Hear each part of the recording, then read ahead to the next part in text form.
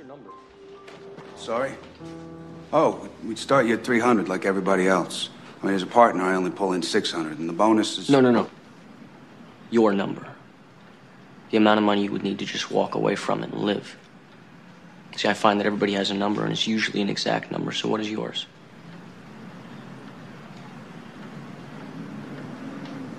More. What's going on, Renaissance? My name is Jordan. I am one of the pastors here. I've always loved that scene from the movie Wall Street, not because I can identify with that amount of bread. There's no currency in which I make 300 or 600,000 of anything. But that word that he uses, although I'd hate to admit it, kind of summarizes my life. Jordan, how much do you want? More. Now, today we're talking about contentment, and more specifically, contentment in God. And one of the best ways I know how to define contentment is the satisfaction I have with what I have. And what I'm learning over the years, and what we'll see today in Scripture, is that contentment is not in having more things, it's not in having more, but it's rather trusting God with what we have. It's trusting that God is, surprise, surprise, wiser than you are. It's trusting that God is good and that God's plans for your life, even if they might not make sense to you, his plans are better than the plans that you would make for yourself. Now, in the scripture that we're looking at today, the author says something that punches me in the gut because I am not someone who has a great track record with contentment. It's written by a man named Paul, and Paul has written a great deal of the New Testament and is one of the most prolific authors in Scripture, and he says these words. He says, I know what it is to be in need, and I know what it is to have plenty. I have learned the secret of being content in any and every situation, whether well-fed or hungry, whether living in plenty or in want. Now, it's funny because as I look over the last 2 decades of my life, I can see how much time I thought I was really going to be happy and settled when something happened in my life, when I hit a major milestone, when I made a certain amount of money, and every single time it's happened, it's kind of slipped right through my fingers. I remember when I was in high school, I had this job. I was a telemarketer, and I kind of have a soft spot in my heart for telemarketers to this day. If they call me, I'll be on the phone with them for 15, 20 minutes. It was one of my first jobs. And I was a 15-year-old kid advertising mortgage refinances to grown-ups. And they told us, hey, you could be creative in whatever you do, but basically, whatever you do not promise them an interest rate. My job as a telemarketer was to get their birthday and their social security number off of a cold call. So it's a 15-year-old kid calling a grown-up, basically trying to get their social security number over the phone to someone they've never met, never laid eyes on. They told us to be creative, and I took that license a little bit too liberally. I would call people, and I would say, hey, what is your interest rate? And this is the 90s when even the market was kind of crazier than it is now. And they'd be like, 12%. I'm like, 12%? Man, I can get you 3. And they would like, honey, this guy on the phone can get us a 3% interest rate. And I say, hey, all I need is your birth date and your social security number. And they'd be rattling that joint off as fast as you would tell someone what time it is. The reason I did it mainly was because it was a commission-based job. And the more leads we got, the more social security numbers we got over the phone, the more you got paid. And if you walked away with 5 or 6 or 7 leads, that next paycheck was going to be all right. And I kept telling myself, once I make this number, this amount of money, I'm going to stop lying to people because I am a terrible human being. I'm a terrible person. Who does that? And every time I would hit that number, I would say, well, yeah, I made that, but all right, I'm just going to make a little bit more. And once I make a little bit more, then I'll stop doing this. And I didn't stop until I got fired. But I'm no longer scamming people out of a predatory lending or anything like that. But 20 years have passed, and I still have not learned what Paul is talking about in the Scripture. I've spent the majority of my life wanting a little bit more. Here's the dangerous part. Not only do I want more, which is a good thing. I think God has wired us to want good things, and we'll unpack some of that stuff. But I tend to base how good God is based on the things that I have, how my relationships are doing, and where I'm at in life. And I struggle to find contentment because, in a lot of ways, I look at God through this lens of what I have and where I'm going in life. And if I don't have enough, I start to think, man, God may not be as good as people say he is. Maybe God is not all as cracked up as people say he is in the first place. I remember when we first started this church in my living room, and I remember talking to some friends who were a little bit further along in the journey. They had started having weekly services already, and talking to one of my buddies, and they had 100 people coming out to their church, and I was sitting in my living room with 13 people, many of whom are in this room right now, and I was like, man, if we had 100 people that came to something that we started, I would be the happiest person on the planet. We hit 100. Man, if we had 200 people, if we had 200, I would be the happiest person on the planet. If we hit 300 people, do you know how happy I would be? And every single time we've hit a milestone, I found myself like the guy in Wall Street saying, what's your number? More. I say all that to say that we're going to look at some difficult stuff from Scripture, and this is not a lecture. This is not me telling you something that I have found out to be something from all of my wonderful years of spotless experience, but rather that this is something I'm learning alongside all of you today, and that by God's grace, hopefully we will grow closer to know and to be able to experience what contentment really is. Now, here's why this is so important. We've been in a series of Philippians, and in this series, we've been looking at pathways to joy. What are the ways that you can develop a really settled hope and confidence in God? Like, what's a way that you can really have? I'm not talking about someone else who's a super Christian, but that you can develop this settled confidence and hope in God, and that in every single season in life, you have this confidence, and it's unshakable. Now, I think what we're going to learn today is that contentment is one of those pathways to joy. Now, generally speaking, there are three different areas that we struggle with when it comes to contentment: material, relational, and circumstantial. Material is an easy one to point out. It's an easy one to poke fun at. Basically, is that you think that once you get more money in your bank account, once you get a better apartment, once you get those Yeezys, once you get this other, whatever thing it is that you're hoping for, whatever material good that you want, then you'll finally be settled and have hope and confidence that everything in life is working the way it should be. But it's interesting that never has there been another civilization that has had as much as we have right now, today, in New York City, and never has there been someone who's so dissatisfied with what we actually have. We have more than other cultures would have ever dreamed about in their wildest imaginations, and yet we're still not satisfied. Material discontentment is thinking that one day this thing is going to come into my life, this job, this amount of money, this many zeros in my bank account, then I will finally be settled. And I think for anybody who's ever put your faith in that, you realize that you got the job, you got the house, you got the sneakers, you got whatever it was, and it still was a void in your life. Now, the next one hits a whole lot harder than material. I think we can all say and agree that, we don't really need things. But this next one is a big one, and it causes a lot of people to really struggle to trust in God. And I'm not talking about what you say out of your mouth. I'm talking about what your day-to-day actual life looks like. That you actually trust that God is good, and that God's plans are good, and that God's will for your life and God's timing is good, is the relational discontentment. Now, many of us in here don't have the relationship with our parents that you wish you did. Or maybe your parents have passed away and you don't have the relationship that your friends have. And it's not something that feels good. Every time Mother's Day or Father's Day rolls around, you're just reminded that you don't have mom or dad with you. Or they might be around and they just might have been a bad, terrible father or a terrible mother. And when everybody is, singing Boyz II Men's Mama, you know what I'm saying, and you're like, that ain't my relationship with my mother. And the other one, which is even a bigger one, especially in this community, is relationships romantically. Is that you don't have the relationship romantically that you want. And, you've really wanted this to happen in your life, and these are good things. These are good desires that God has created us to have, right? And you don't have it. And then we struggle to believe that God is good and that God's timing is good in our life, and we struggle to find contentment because our relationships aren't where they want to be. Deep down inside, I think what we're saying is, God, if you love me, then I would have this relationship. If you were with me, if you were really good, then I would have this. Now, the third one is circumstantial. And this is the one that hits closest to home for me. That for whatever reason, I feel like I'm supposed to be here in life, and I'm not there yet. And I don't even know how I made up that standard of where I'm supposed to be.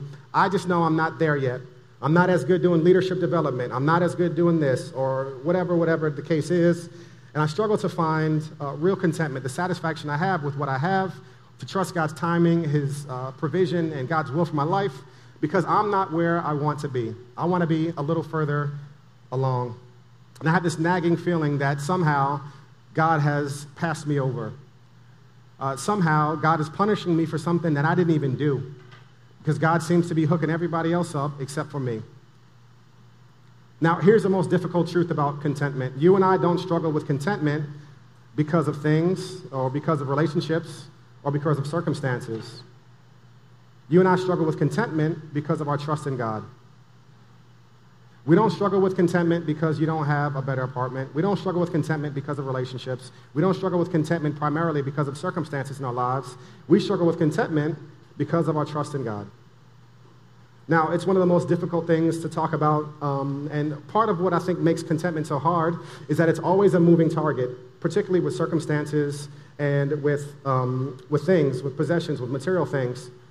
We struggle to really, truly have any place that we can finally say, if we have this, then we will be happy. I remember when I was first in high school, when I was at that job scamming people as a telemarketer, my manager was making like 30 G's a year. And I was like, yo, if I made 30 G's a year, I would be so happy. I was daydreaming about trips to Aruba, and like, I'm going to get my own car. My parents ain't going to be able to control my cell phone minutes. This is going to be like, it's going to be the greatest thing ever in life. I will be so happy. I'll never complain ever again in my life.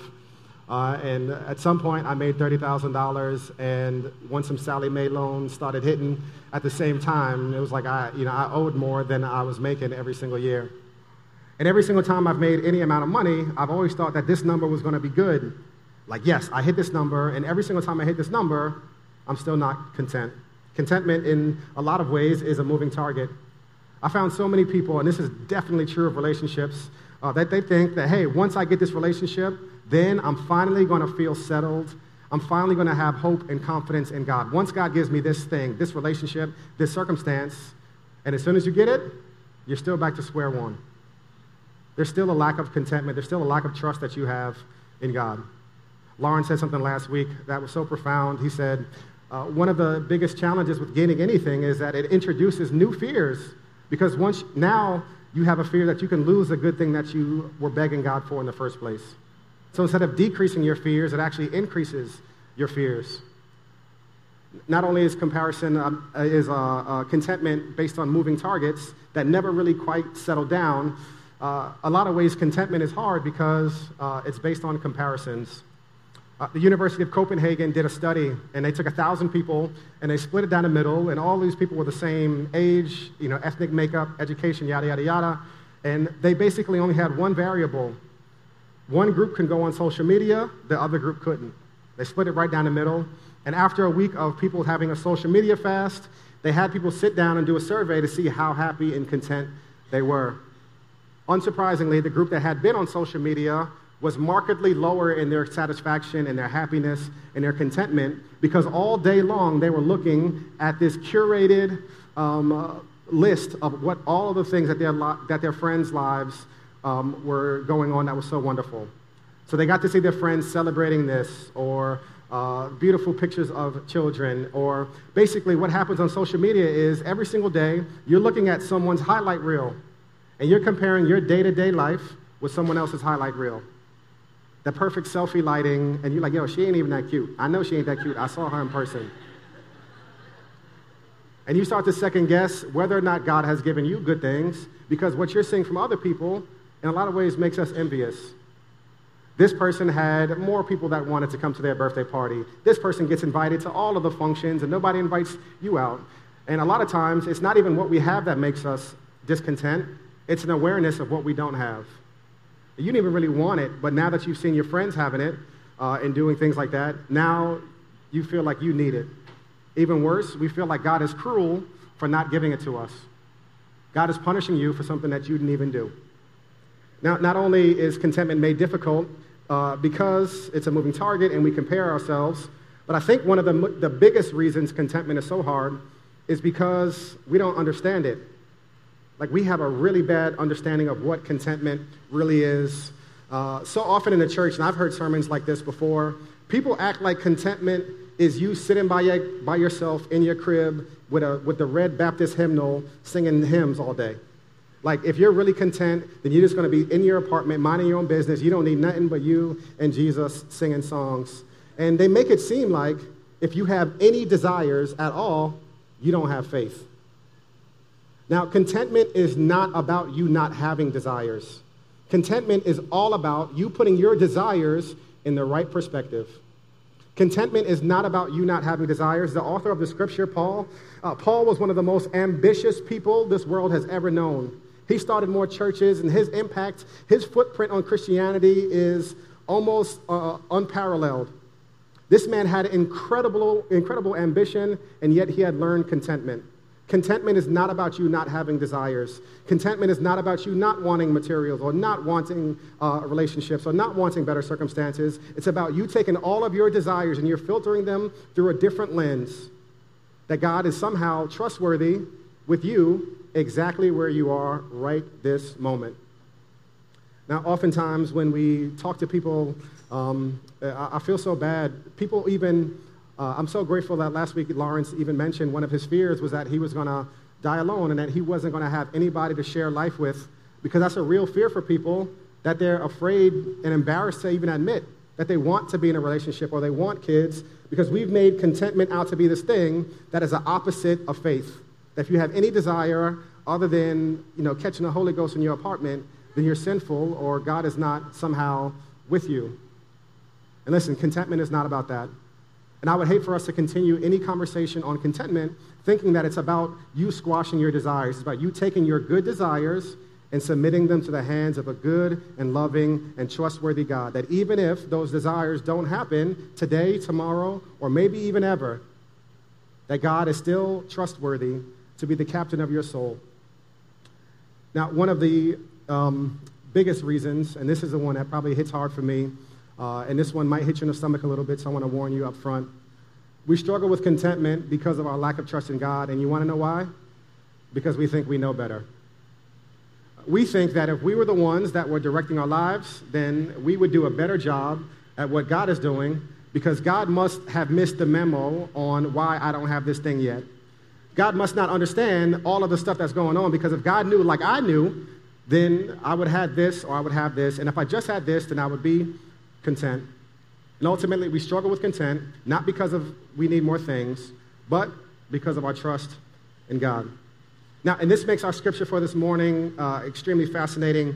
It's a little bit of a recap. Paul's extremely well-accomplished person, best education, best credentials, started more churches than anyone else. And let me reread a little bit about what Paul says today to this Philippian church and what he would have us to get. He says, "I rejoice greatly in the Lord that at last you renewed your concern for me. Indeed, you were concerned, but had no opportunity to show it. I'm not saying this because I'm in need, for I have learned to be content whatever the circumstances. I know what it is to be in need, and I know what it is to have plenty. I have learned the secret of being content in any and every situation, whether well-fed or hungry, whether living in plenty or in want." Now, Paul is talking to a church that supported him financially, and he starts off this letter this way because he's not trying to game them to get more money. He's saying, hey, thank you so much for your support, and I'm not giving you a thanks so that you'll give me more money. I know I'm content. I am good right now. And he goes into this conversation that he knows what it means to be content in every situation, whether the good times, the bad times, or anything in between.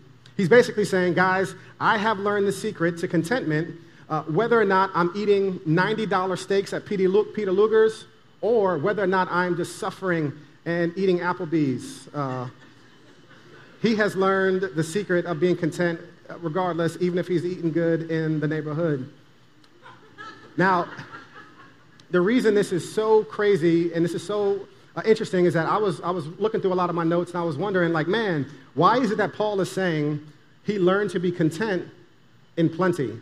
Like, why do you need to learn contentment when you have everything that you want?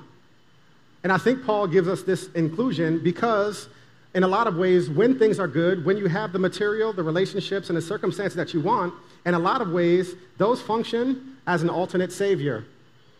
And you're thinking that you're trusting in God, and in reality, you're not. You're thinking that you're trusting that God is good, and God is with me, and God is for me, but in reality, all you have done is had a great road ahead of you, and you're not trusting in God, you're trusting in what you can see right in front of you.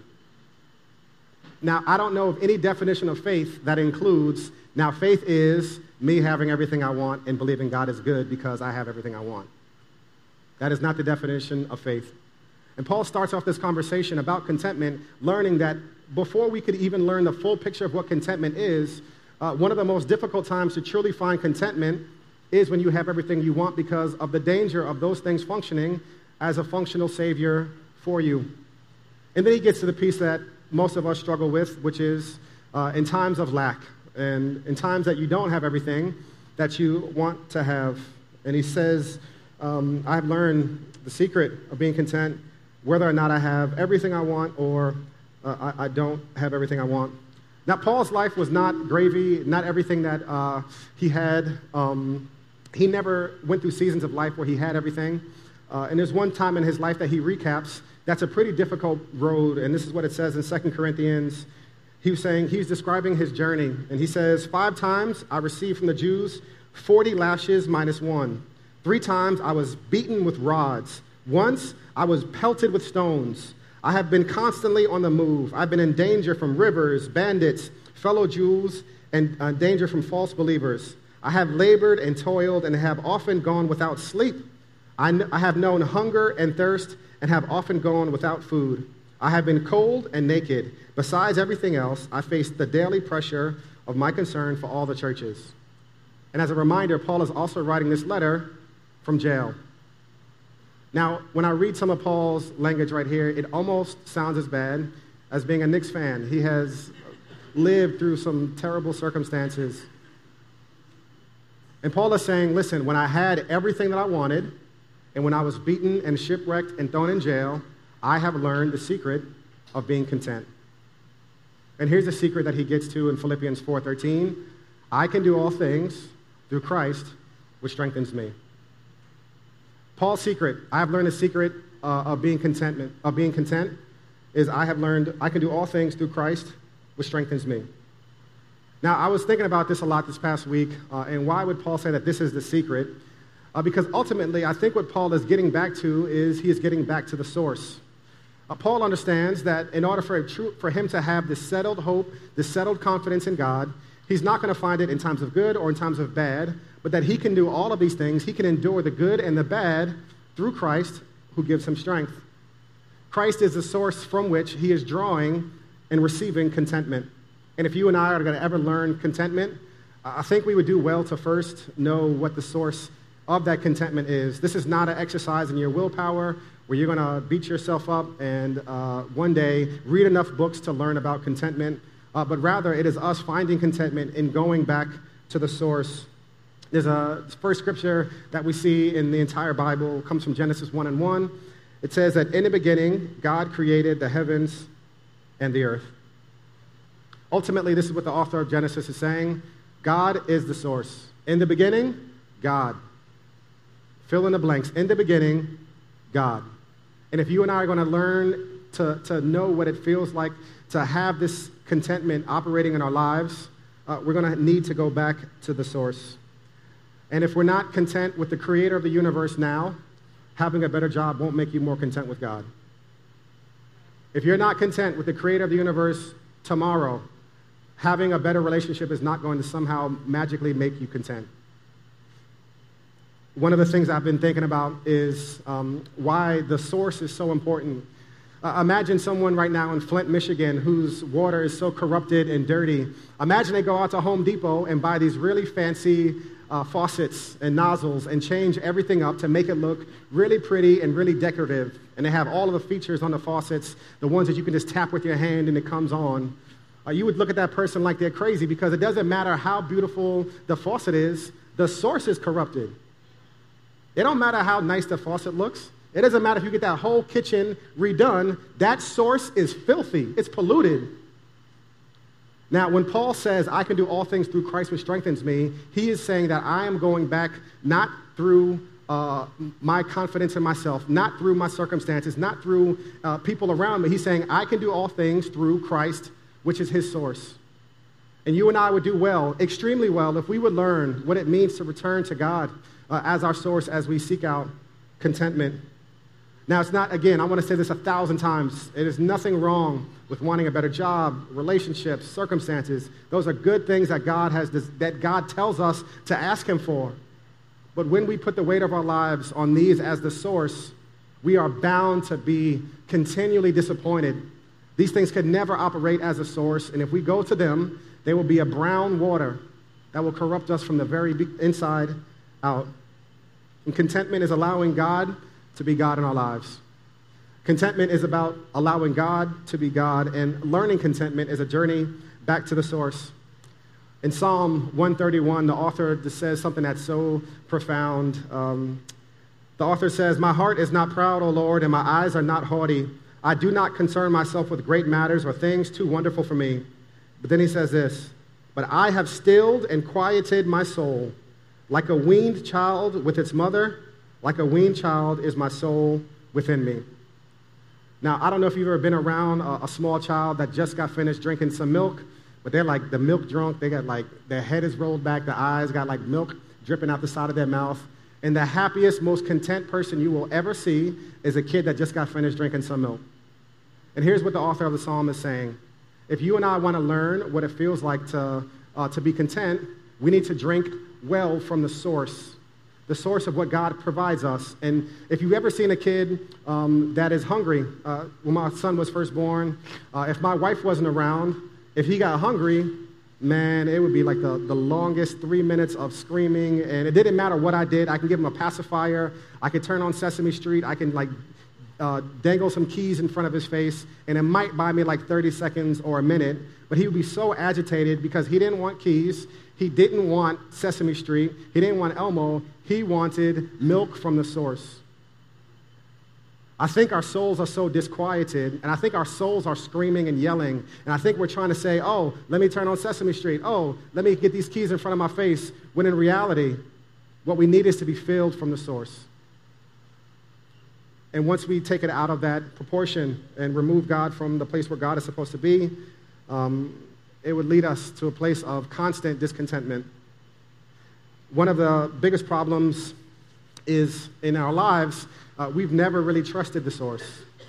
If you go back to the earliest scripture in Genesis, you see our first ancestors, Adam and Eve, and we see that they didn't trust the source, and I think that's a problem that we've inherited from them.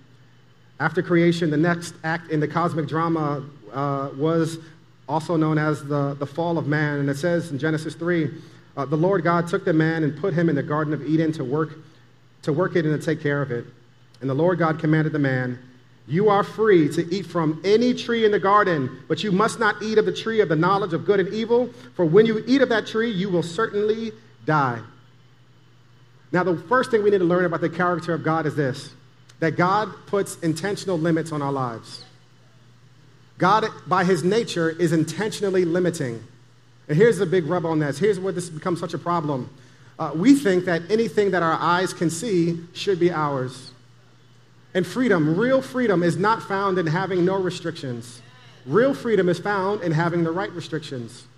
A fish is only free in water. You take that fish out of water, it's going to die immediately. And by God's nature, God is intentionally limiting. We see this in the very first interaction with human beings, that God put a limit. God let them see something that they can see, but they weren't supposed to have. Now, oftentimes in my own life, I fall prey to this pretty terrible idea that if I can see it in someone else's life, if I can see it at all, then it belongs to me, that I should have it. And sometimes we struggle with contentment because we don't trust that God's limitations are even in fact good, or that they have a purpose, or that God's will for our lives, which might include some limitations, whether it's right now or whether it might even be permanently, that God can still be loving and still give us limitations. They thought that God's limitation was purposeless, no good reason. It doesn't change anything. Like, why can I eat from all of these trees and not this one right here? And here's the biggest problem. This has been the human problem ever since Adam and Eve. We've all struggled in our entire existence to accept God's limitations on our life. Now, I was doing some really hardcore research and really hardcore studying, and one of the best descriptions I found for this was through a children's Bible story. And it paints the interaction that Adam and Eve had in probably a better way than I've ever seen it. It says this: as soon as a snake saw his chance, he slithered up to Eve. "Does God really love you?" he whispered. "If he does, then why won't he let you eat this nice, juicy, delicious fruit? Poor you. Perhaps God does not want you to be happy." The snake's words hissed in her ears and sunk deep into her heart like a poison. Does God love me? Eve wondered. Suddenly, she didn't know anymore. "Just trust me," the serpent whispered. "You don't need God. One small taste, that's all, and you'll be happier than you could ever dream." Eve picked the fruit and ate some. Adam ate some too. And a terrible lie came into the world, and it would never leave. It would live on in every human heart, whispering to every one of God's children, "If I don't have this, God doesn't love me." And this is why contentment is such an issue of faith. Ultimately, lack of contentment means I cannot trust God's limitations, I cannot trust God's timing, I cannot trust God's plans, but more importantly than any of those, I can't trust God's heart. You and I are struggling with contentment not because of what we have or don't have, but primarily because of our trust in God. And so many times we look and we believe the lie that the enemy has whispered into our ears that, hey, unless you have this, God doesn't love you.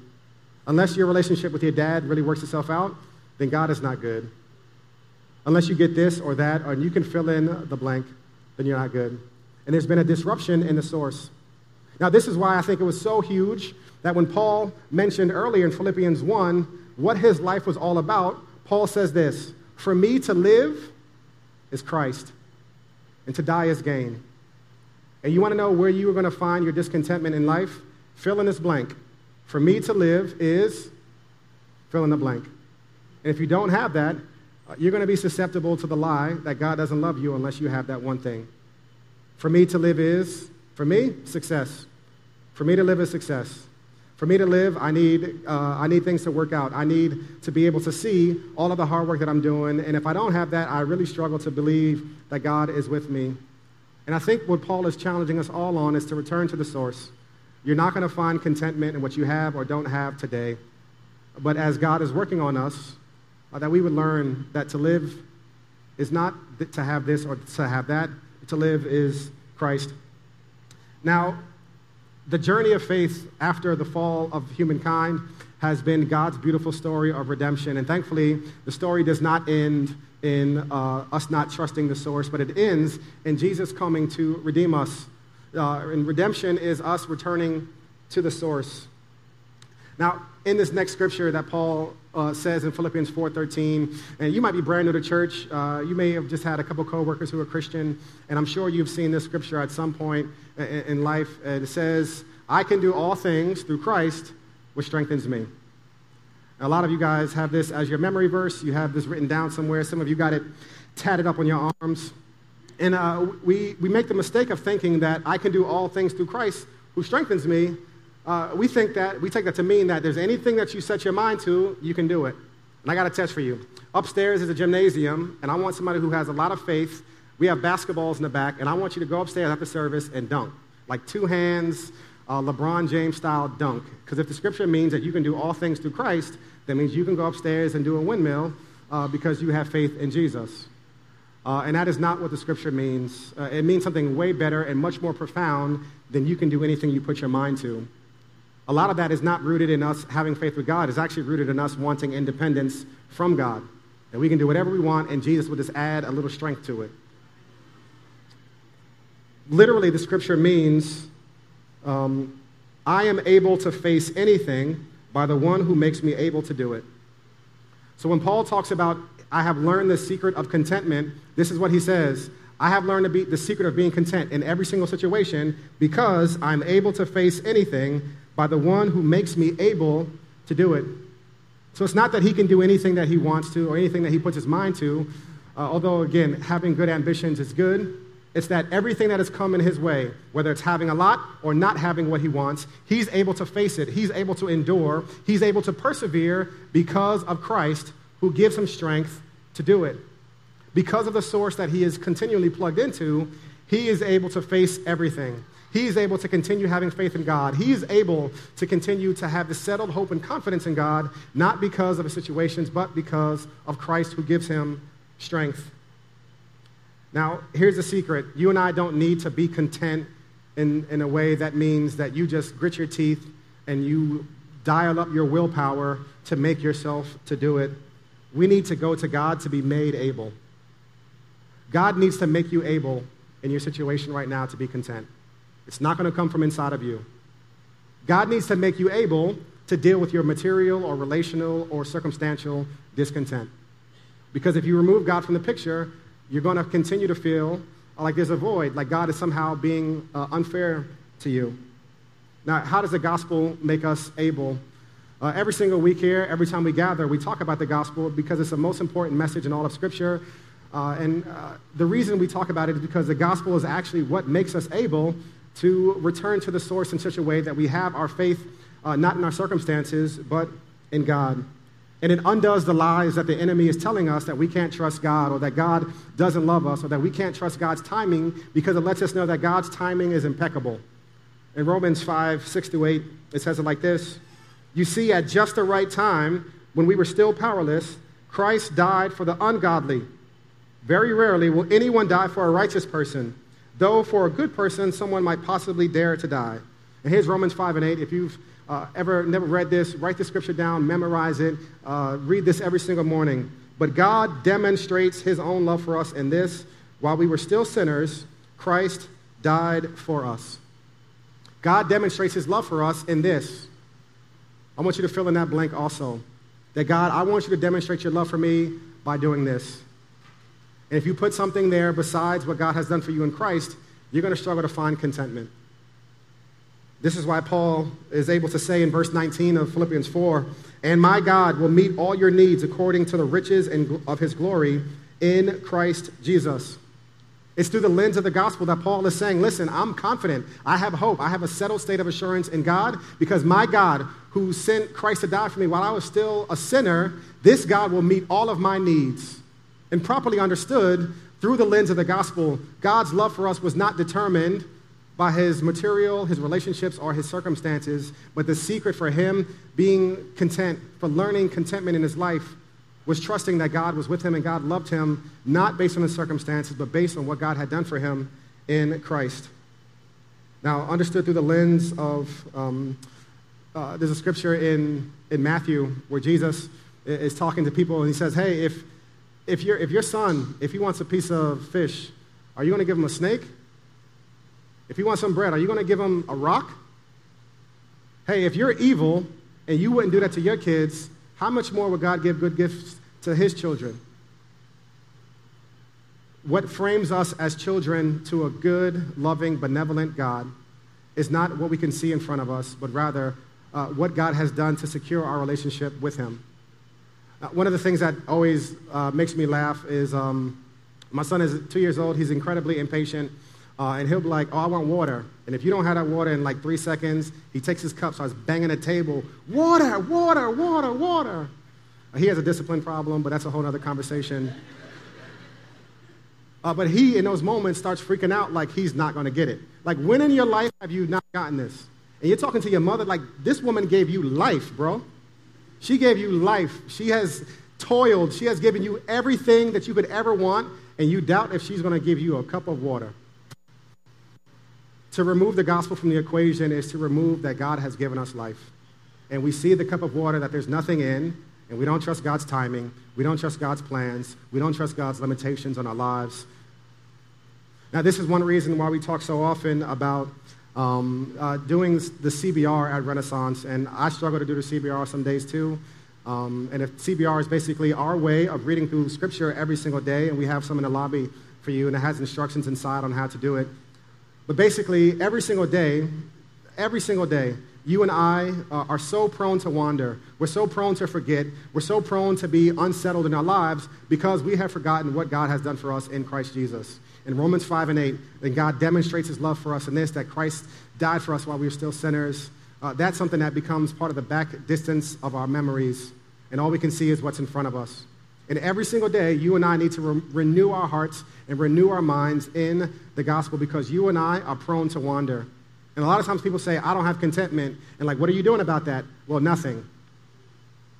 Were you going to continue to veer off that road into all the things you can see and what's right in front of your face? It's interesting. There's a practice that we're going to do today called communion. And it's interesting how Jesus describes to his the followers why communion is so important. Basically, Jesus takes some bread and he broke it. He says, this is my body, which is broken for you. He took some wine. He says, this is my blood, which is poured out for you. And he tells them this, as often as you do this to remember me. Now, I think Jesus tells them to make sure they do it as often as they could to remember him because he knows that they are probably going to forget unless they do it. That they need reminders. They need daily and weekly reminders that will plant this notion of the gospel deeply into their hearts because left without it, they're going to continue to veer down a road where they're starting to trust on what they can see right in front of their faces. And Jesus tells them, hey, as often as you do this to remember me because you're probably going to forget that I really love you unless you do this.